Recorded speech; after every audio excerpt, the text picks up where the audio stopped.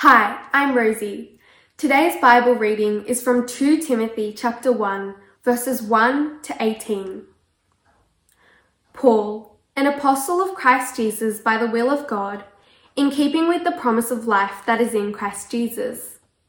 To Timothy, my dear son, grace, mercy, and peace from God the Father and Christ Jesus our Lord.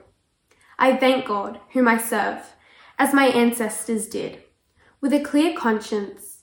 As night and day, I constantly remember you in my prayers. Recalling your tears, I long to see you so that I may be filled with joy. I am reminded of your sincere faith, which first lived in your grandmother Lois and in your mother Eunice, and I am persuaded now lives in you also. For this reason, I remind you to fan into flame the gift of God, which is in you through the laying on of my hands. For the Spirit God gave us does not make us timid, but gives us power, love, and self-discipline. So do not be ashamed of the testimony about our Lord, or of me, his prisoner. Rather, join with me in suffering for the gospel by the power of God. He has saved us and calls us to a holy life, not because of anything we have done, but because of his own purpose and grace. This grace was given us in Christ Jesus before the beginning of time, but it has now been revealed through the appearing of our Saviour, Christ Jesus, who has destroyed death and brought life and immortality to light through the gospel. And of this gospel I was appointed a herald and an apostle and a teacher. That is why I am suffering as I am. Yet this is no cause for shame, because I know whom I have believed, and am convinced that he is able to guard what I have entrusted to him until that day. What you heard from me, keep as the pattern of sound teaching, with faith and love in Christ Jesus. Guard the good deposit that was entrusted to you. Guard it with the help of the Holy Spirit who lives in us. You know that everyone in the province of Asia has deserted me, including Phygelus and Hermogenes. May the Lord show mercy to the household of Onesiphorus, because he often refreshed me and was not ashamed of my chains. On the contrary, when he was in Rome, he searched hard for me until he found me. May the Lord grant that he will find mercy from the Lord on that day. You know very well in how many ways he helped me in Ephesus. Hello everyone, I'm Ken. I'm one of the pastors here at Wollongong Baptist Church, and adding my welcome to Mark's. Wherever you're connecting with us from, I'm glad that you are. Today we're starting a new series that we've called Entrusted. That title hopefully makes you think of something of great value, of something received from another, something that you guard with your life. Over 6 weeks, we're going to work our way through a letter that the Apostle Paul wrote to Timothy.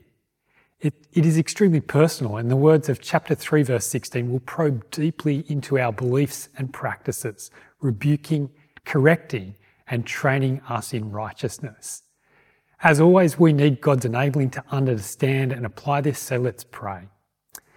Father God, we do thank you so much that this personal letter between Paul and Timothy has become a part of Scripture, that it has been entrusted to us, so that we can learn and understand how it is you want us to live. We pray that as we think about it, that you would challenge us, that you would encourage us, that you would show us how to live in a way that's a right response to the gospel. We pray this in Jesus' name. Amen. Before I became a pastor, I had 2 quite different jobs. In the first one, I worked in a bike shop. I learnt my role there on the job, observing my boss, being instructed by him, on occasions being corrected by him. Initially, there was a lot of being told what to do, but over time I got better at my role to the point where we would discuss the best way to do things, at times even disagreeing as to what the best method was. My second job was as a physio. Learning to be a physio was a very different process. I joined a class of over 200 students sitting in lectures, attending tutorial groups and doing a lot of reading and writing of assignments. There were practicals in which I observed experienced physios, was guided by them as I made my initial attempts, and at times was assessed by them. On reflection, I think that both systems have strengths and weaknesses. By getting my hands dirty at the bike shop from the very first day, my learning was all practical and driven by real needs. My boss's relationship with me and close observation of my work meant that he could give me immediate feedback. But there can be limitations associated with learning from just one person. Even if they happen to be brilliant at their job, it doesn't always mean that they are also capable of passing on their knowledge and skills. If they have always done their job in a certain way, they maybe won't be open to newer, more effective ways that have been developed. I think that university courses attempt to get around this problem, and so, at least in theory, the best of research and practice is brought together into a course that is studied before going out to work. Students gain a foundational body of knowledge and skills from multiple experts that they will then continue to develop into the future. And I, for one, am very glad that the doctors I've seen and the accountant whose services I've used were not newbies on their first day just giving it a go with the boss watching on. Now, clearly, neither form of training is what's going on in 2 Timothy, but that idea of an expert passing on a body of knowledge and skills to an apprentice or a student, of giving feedback to improve a newer worker's techniques, is very much at the heart of this letter. Except that Paul is not Timothy's boss or a university lecturer. Verse 1, this is from Paul, an apostle of Christ Jesus. Paul has a unique authority to teach. Imagine learning directly from Paul. He probably maintained incredibly high standards, but apart from Jesus himself, who better than Paul to learn from? This is learning from the original source. No doubt it gave Timothy the opportunity for some very clear lessons, but we need to appreciate that this is not Timothy's first day of training. We don't know exactly how long Timothy had already been pastoring, but he certainly wasn't an apprentice or a recent graduate. He had received the gospel even before he had met Paul. He had then trained with Paul, working alongside of him, and by the time this letter was written, he already had extensive pastoral experience, at least at the church in Ephesus, as 1 Timothy tells us, quite possibly in other places too. Timothy already has plenty of runs on the board and is long past needing basic instructions from his boss. This letter that we call 2 Timothy is designed for someone who is already doing the work, who has the skills and the knowledge. And yet Paul retains the right to challenge and correct Timothy. It's part of his role as an apostle. Over the coming weeks, we'll see that 2 Timothy is also written with an obvious urgency. Paul is approaching the end of his life. He's in jail and knows that he is likely to be executed. Aware that his time is limited, Paul passes on what was probably going to be his final lesson. Unsurprisingly then, it's a passionate letter, a letter that we have the special privilege of looking over Timothy's shoulder as he reads it. And in Paul's own words, it's addressed not from a lecturer to a student, not even from a master craftsman to his favourite apprentice. This is a letter from a father to his son, verse 2. Now, Paul and Timothy weren't biologically related, but that's how close Paul considered their relationship to be. What we'll read into Timothy are not directives from Timothy's CEO, not his coach advising him what to do. It is someone deeply relationally invested who wants the best for the one that he loves. So imagine getting a letter from prison and being told of your adopted dad's constant prayers for you from there, verse 3. It's easy to picture the new wave of tears the letter would have evoked as Timothy read of their sad parting and Paul's desire to be reunited, verse 4. These emotions would have been further stirred by the mention of mum and grandma, verse 5, whose faith, Paul is convinced, is also Timothy's faith. My guess is that when Timothy first read this letter, there was quite a bit of emotion bubbling up and probably freely flowing down from his eyes. And directly on the back of all this stirred up emotions, Paul gives his first instructions to Timothy, verses 6 and 7. For this reason, I remind you to fan into flame the gift of God which is in you through the laying on of my hands. For God did not give us a spirit of timidity, but a spirit of power, of love, and of self-discipline. Ouch. They're not harsh words or a stinging reprimand, but I'm quite confident that they didn't make Timothy smile either. It is clear that Timothy is being urged to change up a gear, to return to the highest standard that he had held to in the past, but has fallen away from. Paul has seen Timothy in the past on fire, but that fire has died down and needs to be fanned back into flame. Like a wood fire that is burnt through the night, you tend it in the morning, finding just a few charred, blackened remnants remaining. But with care, some gentle blowing and new kindling, the orange glow that was hiding there quickly turns into flames. Throw on some logs and in no time it is able to return to its former best. If instead it is left alone, it will quickly become just a pile of ash. What has changed that Paul assesses Timothy as a precarious coal in danger of being snuffed out? Well, in verse 8, Paul starts to flesh out the issue. Timothy's problem stems from the fact that he's tempted to be ashamed of both the message and its messenger, which is part of the basis of the title that we've given to this series, Entrusted. Timothy had been entrusted with an incredibly valuable message and had also been given the special role of entrusting this message to others. But there was a threat, not some theoretical, maybe if things go really bad, you might possibly slip into this type of risk. No, Paul is worried that Timothy faces a clear and present danger, a temptation, in the words of verse 7, to give in to fear, to not love, to become undisciplined, to choose an alluring, alternative, more comfortable path, a path that Timothy has in fact already probably taken some tentative steps along. Paul fears that his son has already been influenced to turn from the gospel. And as people who have been likewise entrusted with the gospel and the role of entrusting the gospel to others, is this a threat that we also face?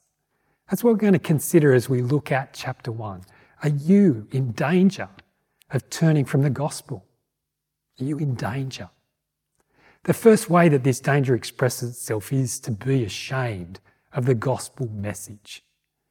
Being ashamed of the gospel message is both incredibly logical and at the same time defies reason. It just depends on your perspective. How can there be such opposing views? Well, because the message or testimony about our Lord, verse 8, creates division. For those who accept Jesus as Lord, the gospel is the most precious message we could ever receive, that he would save us, verse 9, not because of anything we have done, but by grace, in order to fulfill his plan, is absolutely incredible.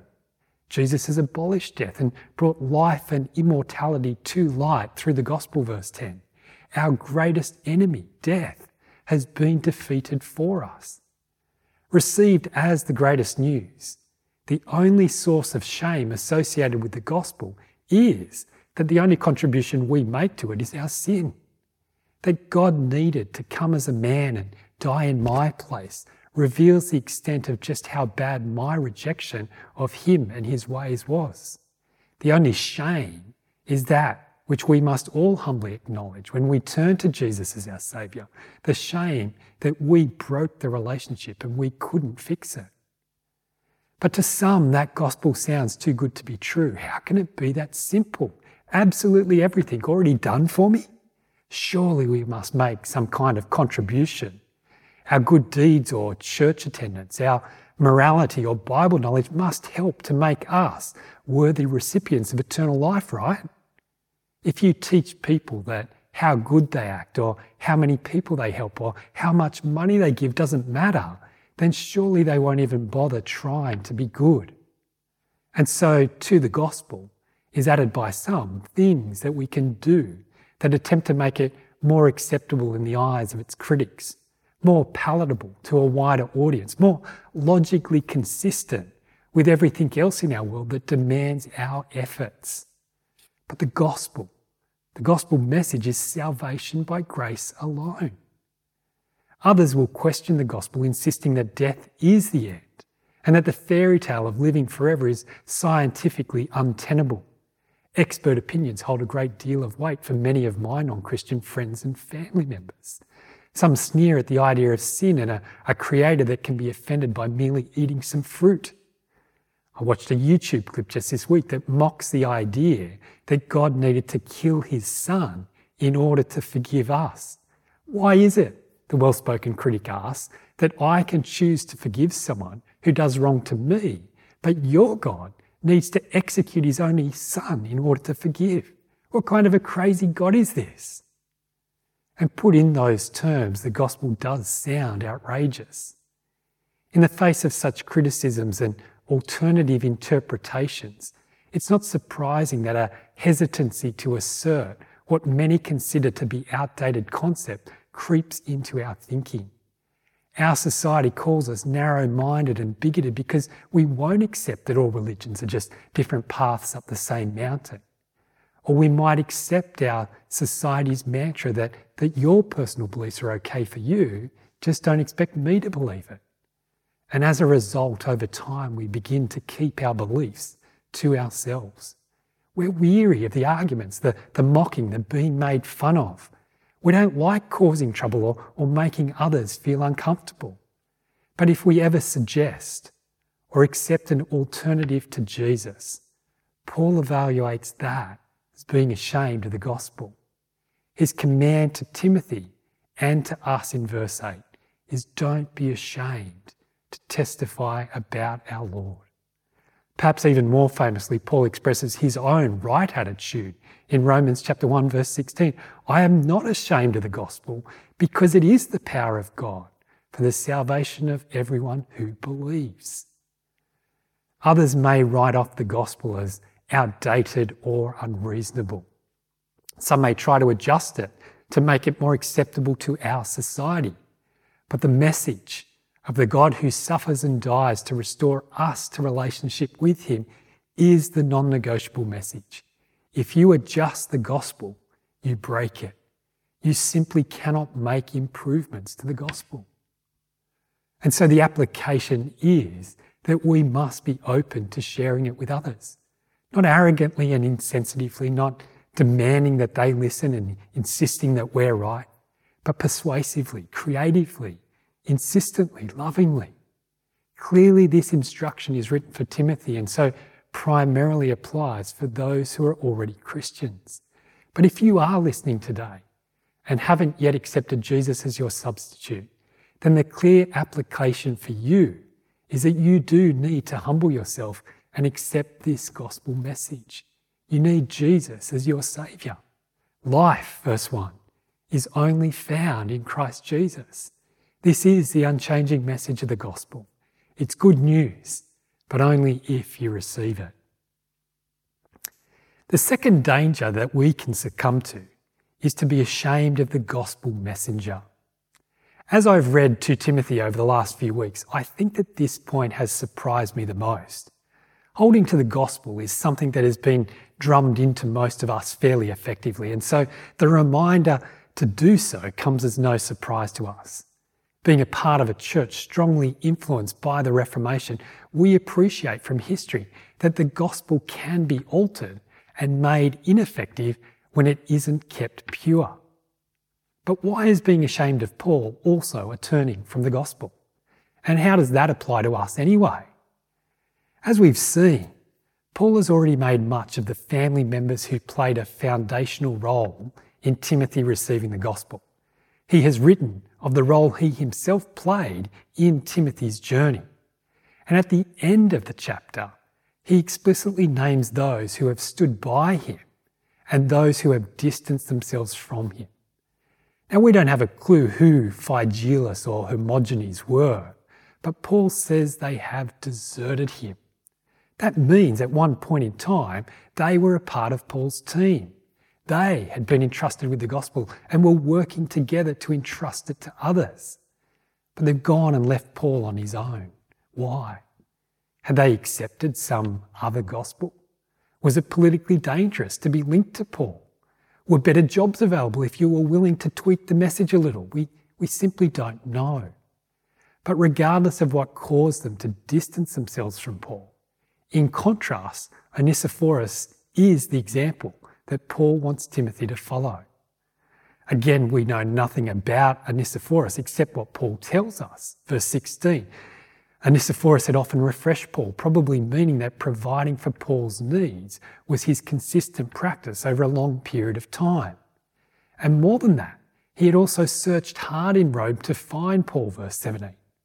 Again, we don't know the details, but at some point, Onesiphorus had travelled from Ephesus, where Timothy was the pastor, to Rome. Evidently, Paul had been imprisoned in a location that wasn't easy to find or access.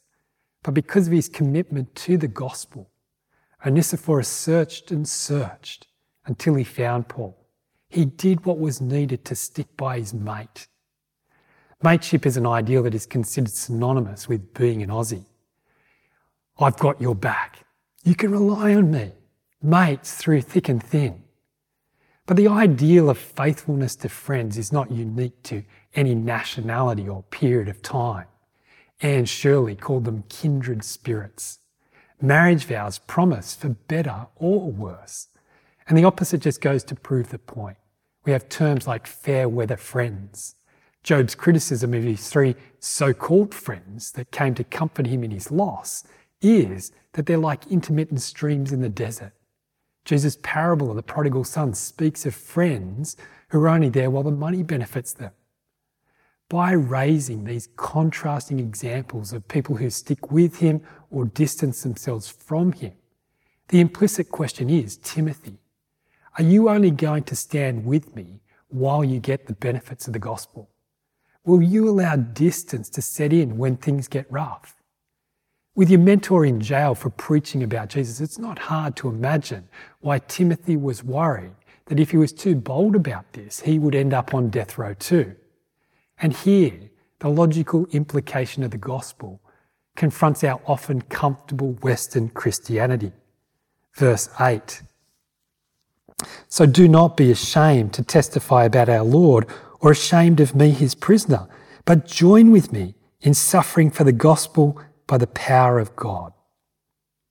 The normal outcome of being entrusted with the gospel and entrusting it to others is suffering. It was the Lord Jesus' experience, verse 10. It was Paul's experience, verse 8 and 12. And by the power of God, Timothy must choose to embrace suffering too. Not go in search of it, but never ever run from it, which gives added meaning to one of the key verses of the whole book.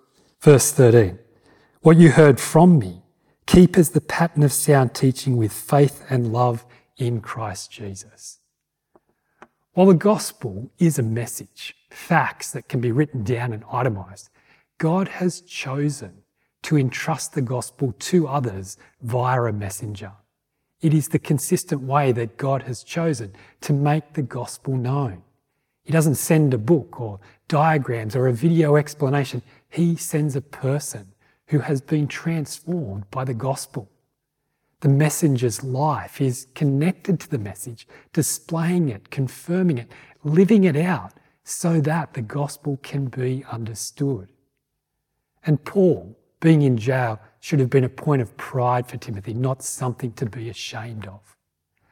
A friend of mine was talking with a church leader in Papua New Guinea.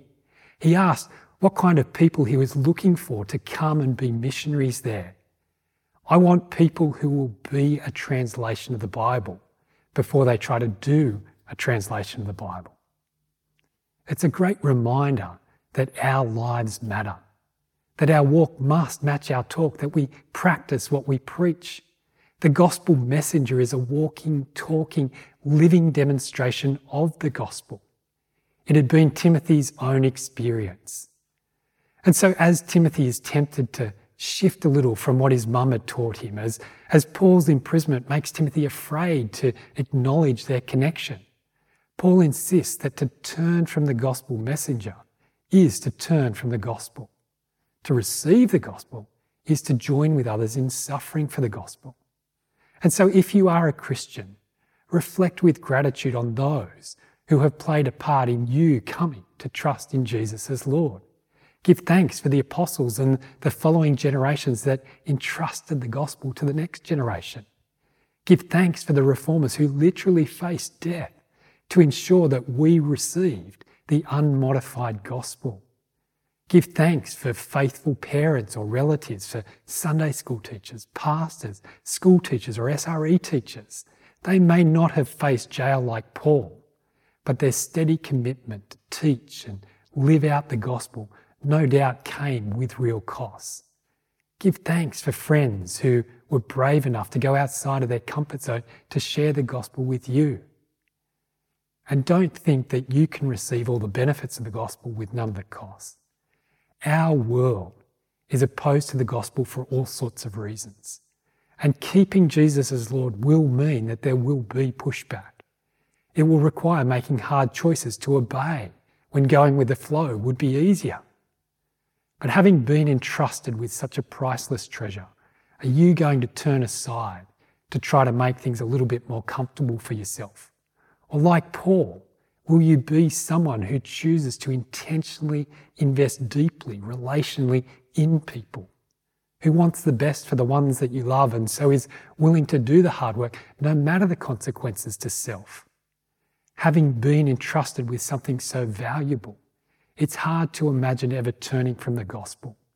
But as we set out on this journey with Timothy, let's be brave enough to ask ourselves, are we tempted to be ashamed of the gospel message or the gospel messenger? In the power of God, let's choose to willingly suffer for the gospel. Let's hold on to the pattern of sound teaching that has been entrusted to us. It won't necessarily mean that we get locked up for proclaiming the gospel, but it will mean that we are increasingly like a Lois, a Eunice, a Paul or an Onesiphorus, faithful to the gospel message and its messengers. Not chasing after the latest fad or popular message, but sticking to the old story. In the power of God's Spirit, living it out in ever increasingly clear ways. Let's pray. Lord God, we thank you that you have entrusted us with your gospel. Thank you that it has come to us through faithful messengers who held on to the gospel and were willing to suffer in order to pass on that gospel to us. Lord, we pray that you would protect us. Help us to see when things are coming in that are attempting to shift us away from the pure gospel, trying to add things, trying to subtract things to make it more reasonable, more approachable from outside. Let us hold on to that message which you've given us. And Lord, help us to be ones who are thankful for the messengers, who retain our faithfulness to those who've passed it on to us and are likewise faithful in passing the message to others too. We pray all these things in Jesus' name. Amen.